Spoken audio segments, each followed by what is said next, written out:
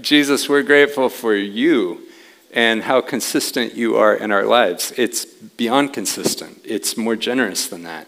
You're continuously pressing deeper and deeper into our hearts. And so we know that today is about that. You want more of us. You want more of us because it's your opportunity to give more of you to us. You're opening our hearts more and more to your transforming love. You are opening our hearts more and more to what it is to live by faith. You are opening our hearts to walk more and more deeply into your kingdom, and it's beautiful. And so today, we just pray that you would fill this room with your presence.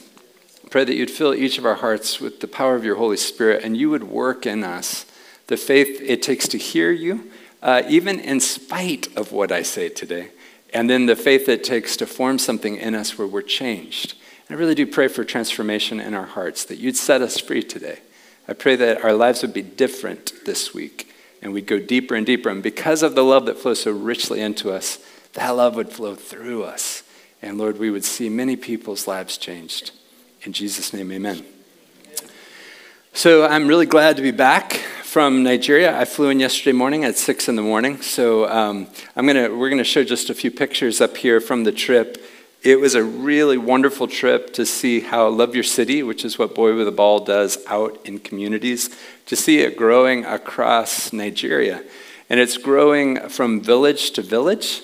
It is growing from slum to slum. It's growing from city to city. And it's really kind of an awesome thing to see. Young leaders are coming together, and they're growing in faith in knowing Jesus by walking out to love people, by walking out to go into the darkest parts of their city and to make him known. And so it was a lot of fun. In this trip, we were specifically working on how it could go from Enugu, which is down in the southeast, it's the Christian part of the country, up to Lagos, the biggest city, and then up into the northern areas, which are predominantly Muslim. So the trip included driving by big mosques. I was in the capital city. And I was driving to our Christian conference. It was a secret conference. It was invitation only. But as you would drive into the place where we had all these pastors and missionaries, you would drive by this mammoth mosque. It was actually really, really beautiful, and you just kind of got a sense of it. Being in Nigeria always includes a pretty good amount of being pulled over by people with machine guns and that are either nice to you or not, but they were pretty nice to us. There's all the stuff that's involved in being in another culture, but it is pretty wonderful. There was a violent storm while we were there that actually caused massive flooding, and a good amount of people died. The way that it affected me is that we were in a hotel room, and all of a sudden water started to just burst into the room. We saved my luggage right in time, but a bunch of books we had brought down for the guys just got kind of made very different looking than they originally were meant to look. You know how well books do with water. so that was great. But I felt that was our one contact with that storm, apart from driving through a lot of mud.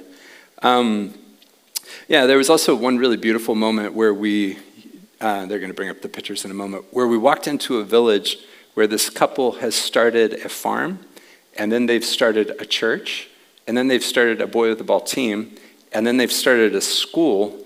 And then they started to teach the whole village. Love Your City for them means teaching how to grow cucumber or teaching how to grow other crops. And so they took us down to do a walkthrough of this village, and we walked up they wanted to go first to the gate, to the leader. They wanted to go to the chief. And we went to the chief, and he came out, and he loved them. And then he let us walk through the village. But as we walked through the village, it felt like a parade. We ended up it felt like 100 people just walking with us. It wasn't really a walkthrough. It was a parade. So I felt like it was the civil rights movement. It was great. So it was a wonderful trip, even if we don't get the pictures.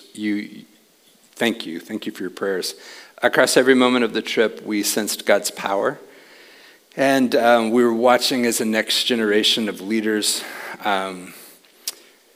really were exploding into growth. And I really credit that to you guys. And then we were also at the ACM conference, and we were prayed for. It just was a different trip because of it. So thank you. And I also want to thank Pete and Christine. They're the ones that dedicate themselves to that team and speak with them every single week. And because of that, it is pretty great to see how they're growing.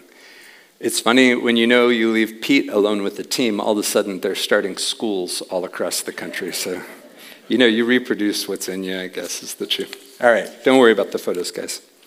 All right, so at the conference, I had the chance to attend that invite-only underground conference around strategies to reach the Sahel region.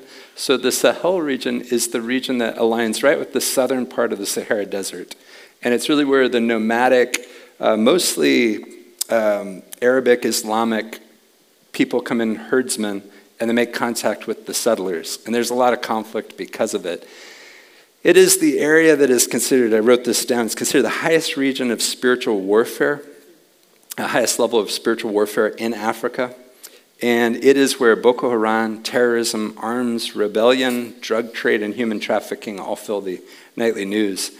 In the middle of the conference, one of the speakers said that these things, this is an interesting phrase, he said they usher in the reality of human suffering, which is an opening for the gospel of the kingdom.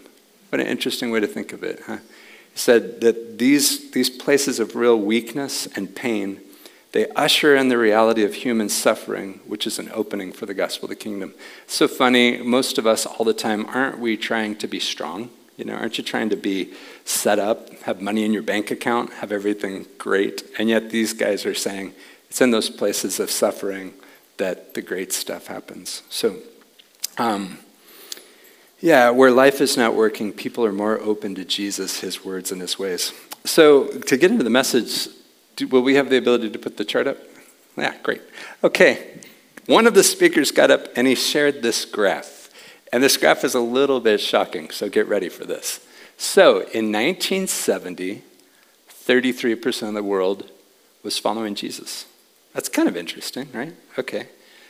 Check back with it. 1970, 32% of the world was following Jesus. Big fluctuation there, huh? Yeah. 2000, 30 years later, big years. You're talking about the digital age. 32% of the world is following Jesus. And then in 2013, we're back at 33% is following Jesus. That's a little shocking, isn't it? It's not what you would feel. Now, there have been fluctuations. The Western world, including Western Europe and the United States, we've struggled in some ways, and honestly, Australia would be right there. But the global South is really punched up. But the net reality is the same. The way we're doing this brings about those results. The way that church functions these days brings about those results.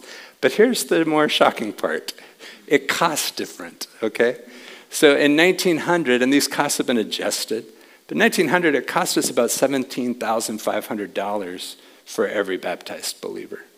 But look what it jumped up to by 1970, $128,000, then $330,000, then $710,000.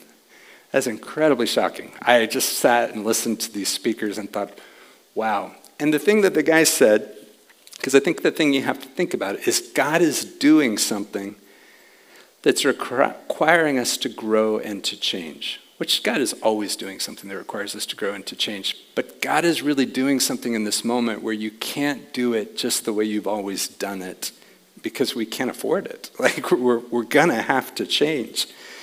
And I think the reason I wanted to share that is as we're talking about the book of Acts, across the history of the church, since the day of Pentecost, believers have consistently gone back to the Gospels. They've gone back to the book of Acts of the Holy Spirit as kind of a tuning fork or a compass to make certain that we're doing okay. A lot of times, some of the great revivals that have happened is people have taken the book of Acts and just said, Lord, do it again in this age. And so with any diagnostic tool that you use, a lot of what you see is we're doing pretty good. And as we're reading through the book of Acts, I wonder how you're doing it, saying, how are we doing as a church? How am I doing as a family? How are we doing as individuals? So there's some things that you probably are like, yeah, we're doing pretty great. He's moving, he's changing us. We're really, really grateful. And really, honestly, this is one of the most beautiful moments for us as a church. There's been so much growth. The baptism Sunday we had a few weeks ago was just wonderful. So we've got a lot of really great things. But typical of the Holy Spirit, there are also some things that he will challenge and look for to draw us closer. And that's certainly what he's doing. Our way of doing church, the way that we function here, has been a powerfully effective way to lead us to some very good results. We've reached a third of the world consistently for over 100 years. The thing is that we're experiencing exponential rise in costs, but not exponential rise in fruit. And so it's God whispering, something can change. Now you could say, but the church is perfect, we're doing great, and of course we are unblemished by the blood of Christ. But one of the things that you do see when we look at the book of Acts is it's a little different what they were experiencing than the way we do it today. And there's a lot of reason for that if you go across church history, from when it was the Roman Catholic Church, to when it was Martin Luther, to when we were a frontier country, to today. There aren't a whole lot of us who are walking around in bands of 12 with Jesus. You're not ending your day most of the time with the person who disciples you around a campfire. There's some small changes that have happened. And some of those are because we don't need a campfire.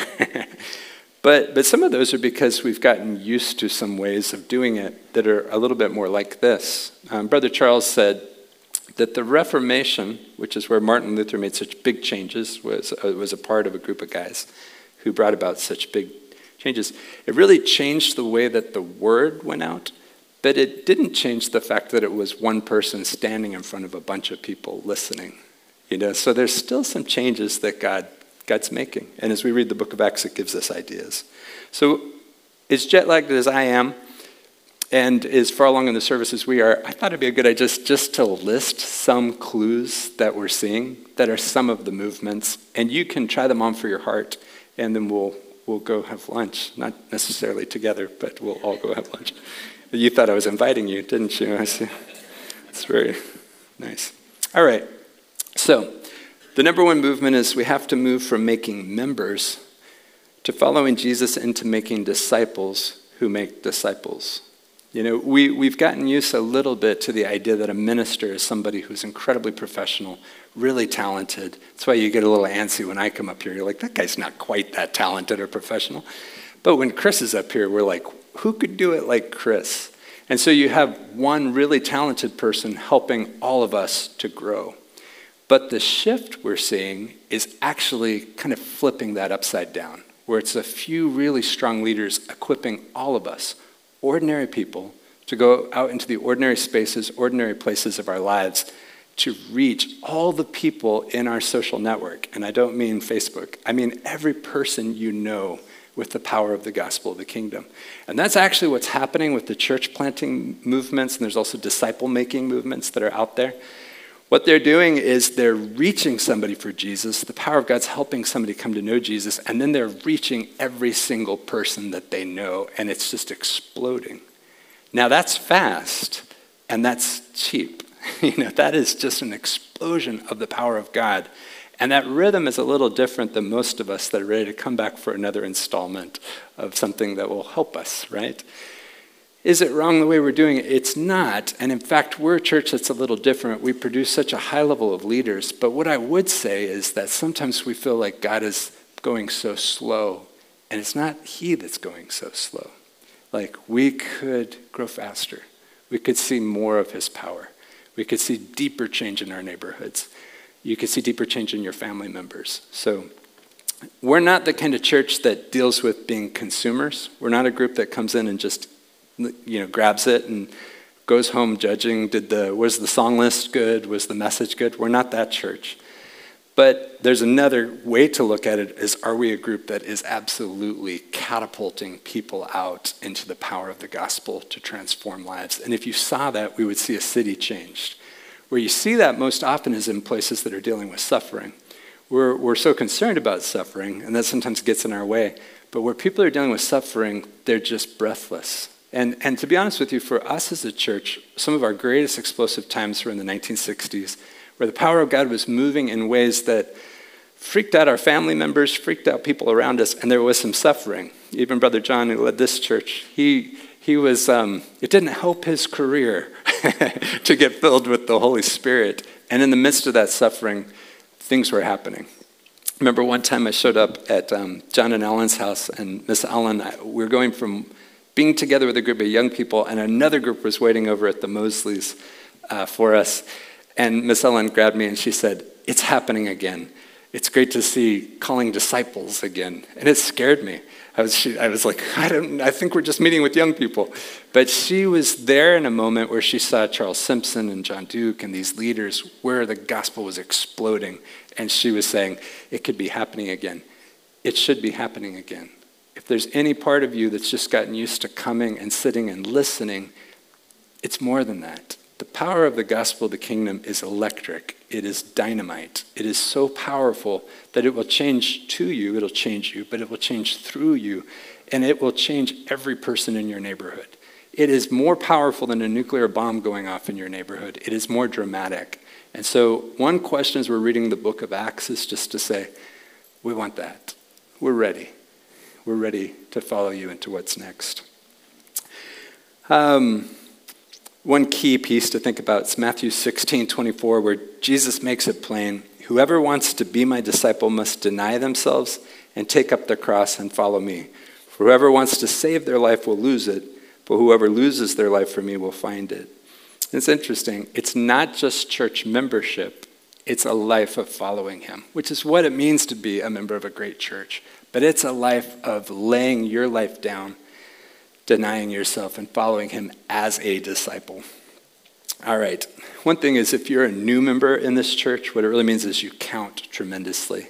And we really want to be a church that grabs onto every single person here and empowers us to go out and make a difference. Okay, number 2, we have to move from following Jesus into receiving salvation alone to following Jesus into submitting to his lordship. You know, we're really big on praying for people to come to Jesus and to accept him. But how are you doing at bowing your knee to him as your Lord moment to moment? That can change everything. If all it takes is for somebody to come forward and receive Jesus, but it's not about Jesus coming into every part of your life moment to moment, day after day, you can see where we might be getting stuck, right? Read some verses for you. 2 Corinthians 5:14 through 15. For Christ's love compels us, because we are convinced that one died for all, and therefore all died. And he died for all, that those who live should no longer live for themselves, but for him who died for them and was raised again. Galatians 2:20, I've been crucified with Christ, which is you and me as believers. 1 Corinthians 15:31, I die daily. And then 2 Corinthians 4:7 through 12.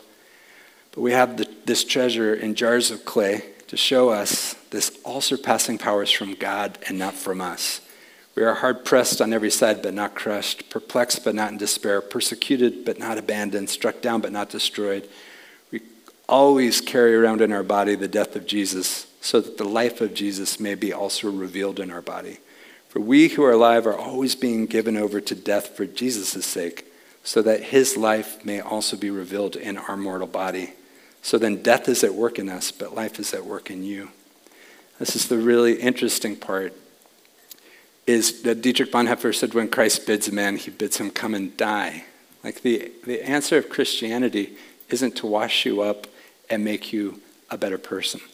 It's really to knock you out. It's really that this old broken part, that prone to wander, Lord, I feel it, prone to be sort of latent and quiet and passive and bored with the realities of the kingdom. He just goes ahead and crucifies that person. He just knocks it out, lays it down, it's over. And what we're really, really learning as a church isn't how just to do better. What we're really learning is how to follow him into a different kind of life, where it's no longer I that liveth, but Christ that lives in me. Do you understand what you're being offered? You're being offered a miracle. You're not just being offered good teachings that you have to go home and do a checklist to keep up with. You're offering that the power of the risen Christ will come into you as an animating force to change the way you live every moment of your life.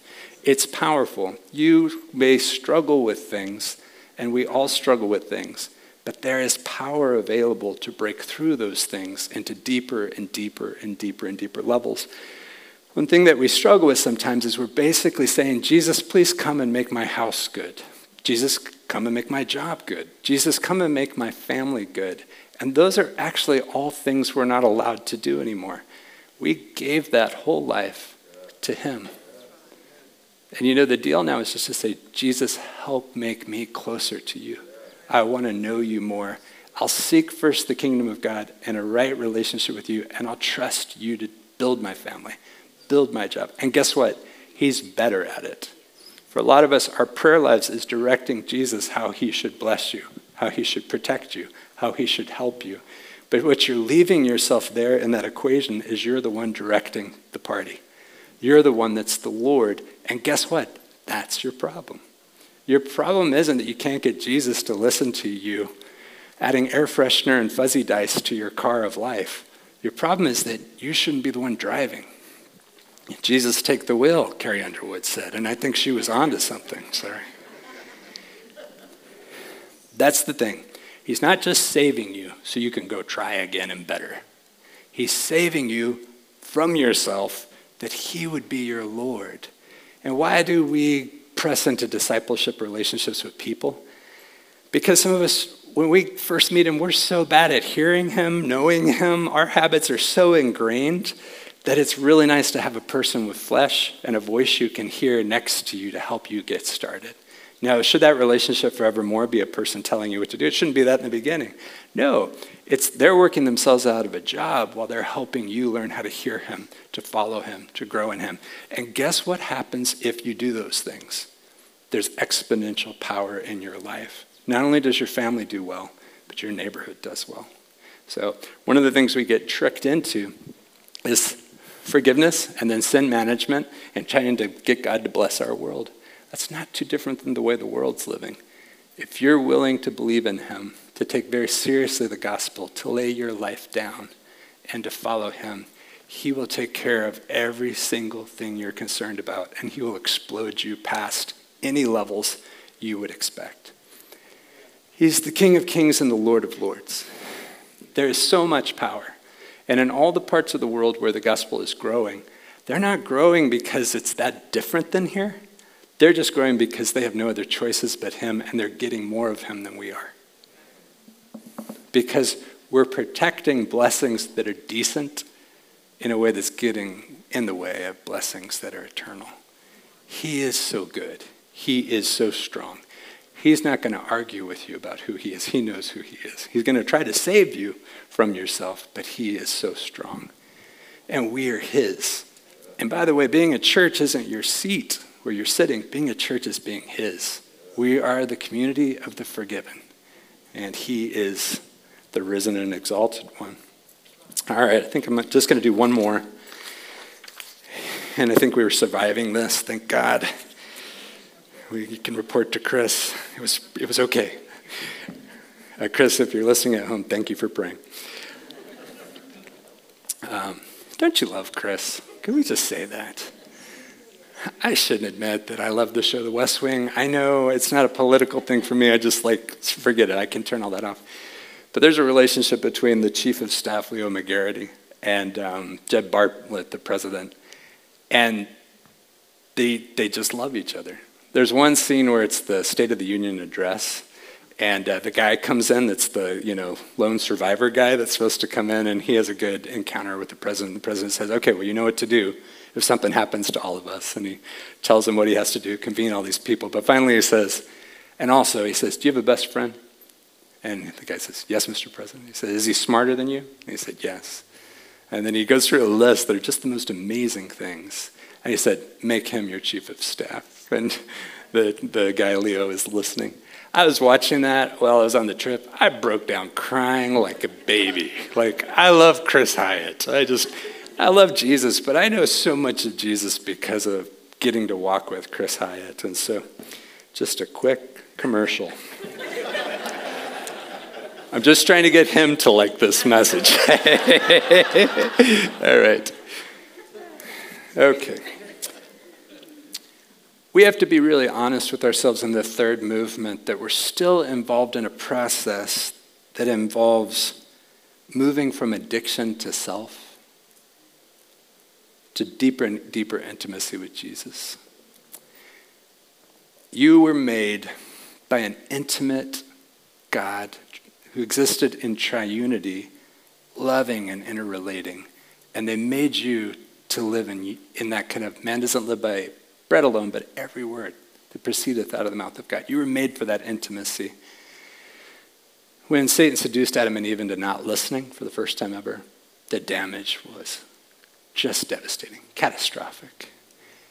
And your heart, which was made to hear him, made to listen to him, made not just to give him what you want to give him, made to give him everything. Adam and Eve, he walked with them in the garden. He was constantly speaking. They were constantly listening. They were talking with him. We were made for that kind of intimacy. But when that moment came and we fell, the level of disconnection was so great and the pain was so great that we started clutching for anything. You've seen a person who's drowning. They're clutching for anything to get a little bit of oxygen. You've seen somebody who can't get breath, or maybe imagine a guy in a spacesuit where all of his hoses get popped out.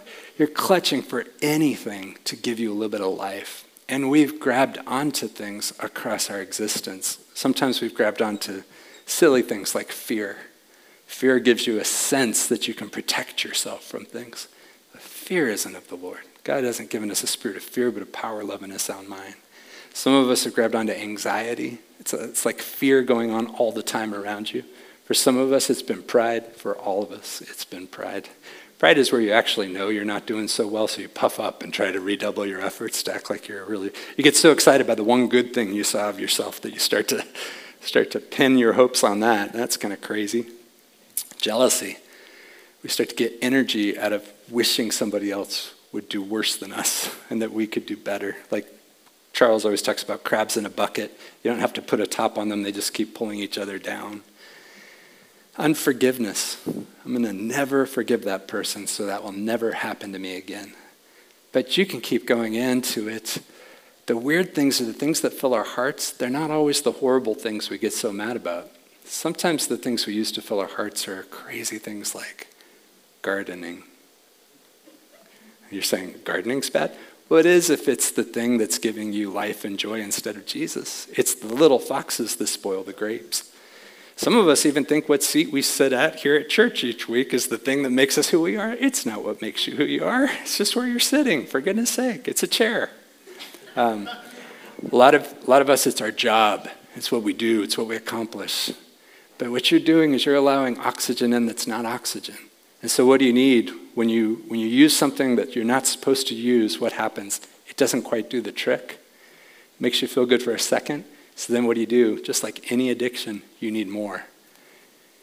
And so many of us, if you really could just sit down, how would you do if you shut out all the noise, turned off all the phones, stopped buying everything you're buying, stopped filling yourself with everything you're filling with? How would you do it just being his? It's scary. I just sat on a plane for 12 hours. Freaks you out. Thank God they've got a rolling thing of movies. But going on a trip to Nigeria for 2 weeks, you're away from all your consolations that you're used to. So I know it. I didn't do well. Like my heart, you see all the places where I'm not fully his. I am my beloved's and my beloved is mine. Not totally, not yet. But those are the places that we're here for. You're here to grow. You're here to grow, to be set free from that, to be set free from even the good things that are keeping you back, to be set free from the things you don't talk about with anybody. You're here to be set free. All of us have to face the fact that even after we've believed, even after we've repented and confessed Jesus is our Savior and Lord, even after we've been baptized in water, and even after we've been baptized in the Holy Spirit, we still have to face our own brokenness. We were made for him, but we now have a carnal nature that continually acts on its own, struggles to come close to God, and struggles to let go of unbelief, fear, all the words I mentioned. If we let him, the enemy will pull us into a life that now believes in Jesus, but is still keeping its distance from him, hiding in the rhythms of our lives. And man, wouldn't it be cool if we were the kind of church that just tore that apart in each other's lives? Now, be careful. Start with your own heart. But the early believers had a level of mutual accountability that was different than us. They didn't have turf that had to be protected. They were honest. Let's be a different church. If you struggle with somebody here, guess what you're supposed to do? Go to that person. Tell them, I was hurt. You walked by me, you never talked to me. You know, I came to your home group, I did not feel welcomed. Like that. Now then you got to listen to them. Could be that they're not as socially skilled as you are. I'm using that for myself as an excuse. But listen, see if you can figure it out. If you can't figure it out, we have leaders here who can sit down with you. But don't let things be unresolved. Let's keep short accounts. Let's keep clean hearts. Let's grow. Let this be a zero gossip church. This has pretty much always been a zero gossip church. It's a miracle. It's a miracle. It's one of the coolest parts of this church. Let's keep it going. We're going to be adding a lot of new people to this church. Let's just keep that going. That's a great thing to do, right? But then what if we can get to the point where we know each other and we love each other, that we can count on the wounds of a trusted friend, If we do that, we live.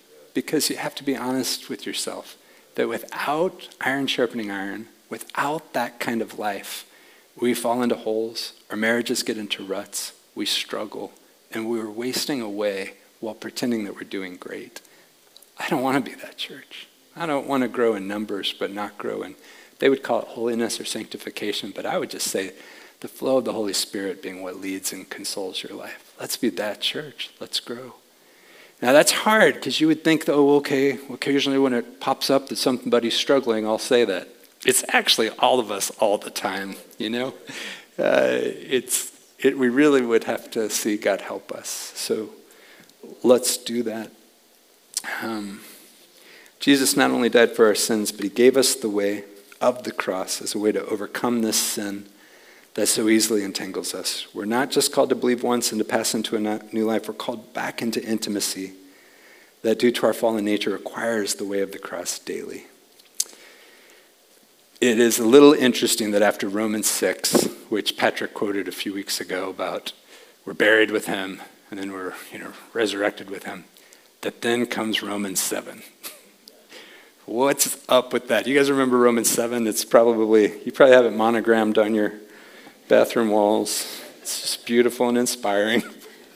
We know that the law is spiritual, but I am unspiritual. This is Paul talking. Sold as a slave to sin. I do not understand what I do, for what I want to do, I do not do, but what I hate, I do. And if I do what I do not want to do, I agree that the law is good, as it is no longer I myself who do it, but sin living in me. For I know that good itself does not dwell in me, that is in my sinful nature. For I have the desire to do what is good, but I cannot carry it out. For I do not do the good I want to do, but the evil I do not want to do, this I keep on doing. Now if I do what I do not want to do, it's no longer I who do it, but the sin living in me. So how does that end up? It ends up with him saying, what a wretched man I am. Who will rescue me from this body that is subject to death? But thanks be to God who delivers me through Jesus Christ our Lord. And the next part is the part, Romans 8, you'd expect me to speak on any time, but I'm going to wrap up here, which is life and the power of the Holy Spirit. But you can't get to life and the power of the Holy Spirit without discipleship and accountability and learning not to feed your own soulishness. So sometimes we talk big about life and the Holy Spirit, but we haven't made space for it by crucifying the deeds of the flesh and your carnality. And sometimes we're not even playing in the same game with each other about these things. I don't want to just say, hi, Scott, you look great, which you do. You look great today. I want to be able to know you well enough to say, this is what I think God's saying. And I'm not actually saying catapult yourself into judging each other, not. But those you're walking with, watch out for them, fight for them, love them, and watch what God will do for us. After crucifixion comes resurrection, life and power.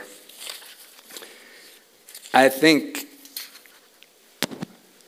these movements are things that are historic Christianity. I think Paul and Peter got into it. It's in the Bible. It's like Paul, and I told Peter to his face. And Peter says what? Some of Paul's writings are a little hard to grasp, So that's all happening. We are really fighting as we read the book of Acts to live the book of Acts. And one time, Dow Robinson, who's a good friend of Jay and Frankie's, he said something to me that really made me feel uncomfortable. He said, well, that's how those guys did it. I was like, what? It's the model, Dow. It's not. And Dow was just saying that while it's truly our model, it will be creative what happens with us. But some of the things we're being called back to are just these things I'm talking about. You're not just a member here. You're a disciple of Jesus who's called to go and make disciples. So, so true. What was my second point? I won't test you on it. We have to move from following Jesus into receiving his salvation to following Jesus into submitting to his lordship. And then we really have to face these addiction to self to follow him into the power of the Holy Spirit. If it feels sad, these things, it shouldn't. He's such a loving Father. Jesus is so powerful. We get so upset about what's happening across the world. Nigeria is a country that doesn't always exemplify perfect character in every moment. They do exemplify passion for what is good. And I was realizing some of the things that they're facing are things we faced in some of our frontier days. In certain parts of you watching just different things happening. Every single culture, every single place around the world are people just dealing with these issues. And the better we do at responding to what God's doing in us, the more helpful we are to turn to them. Don't get so freaked out about what's happening in the world. That doesn't help you. Fear profits a man nothing. But do really, really well at following Jesus in faith into what he's doing here in your heart with these people, and we're going to grow. We have had so many people come to the church in the last while. We are a multi-ethnic, diverse church. God is blessing us. The people that God's sending, if you're a newer person, you're a treasure. It's so clear as we look out each week how beautiful it is, each person that's being added. This is a church that when you get ready to move, you'll have 20-something people at your house for the move. This is a church that when something happens for you, they'll fight for you. So welcome. We're really glad you're here. Now it's our turn to grow together. Let's pray. Jesus, we are grateful for you loving us so much. We are grateful for you pursuing our hearts. We're grateful that you continue to pursue the authentic, real version of what it is to know you and follow you in us. And Lord, it is a little alarming how we can settle into habits and how we can set into traps. But you already knew that, and you love us. And you're an ever-present help in time of trouble. And you who began a good work in us will be faithful to complete it. And it really is Christ in us that's the hope of glory. So we turn to you today and we lift you up. As we sing, we lift you up. We lift you up because of what you've done, but we lift you up because of what you will do next. And what we really say, Lord, is we want you as our Lord. Of the increase of your government, there shall be no end. Let it come deeper into my heart. Let it come deeper into each of our hearts. Lord, every single area where we've sought out consolation from something that's not from you, Jesus, we want to lay it down. We want to give it up. We don't need that in place of you. I pray you teach us, Lord, the rhythms of your grace. Teach us what it is to be filled with the Holy Spirit, led by the Holy Spirit. Teach us different hungers. Teach us to hunger to see the city changed by the power of the gospel. We see those people who are suffering for the gospel, and they see it as so powerful that they're watching it explode across their cities. Let that be true here. Let that be true in us. I pray, Lord, that as we turn and we worship, you would open our hearts to any place that you're knocking. If there's a place where past hurt has allowed us to disconnect from you, if there are hidden places where we're missing you, if there are places where we're just scared because of the things that we're facing, Lord, our worship is to lift it all to you. We cast our burdens onto Jesus. And then, Holy Spirit, I pray that you would minister to people this morning and you would set them free. In Jesus' name.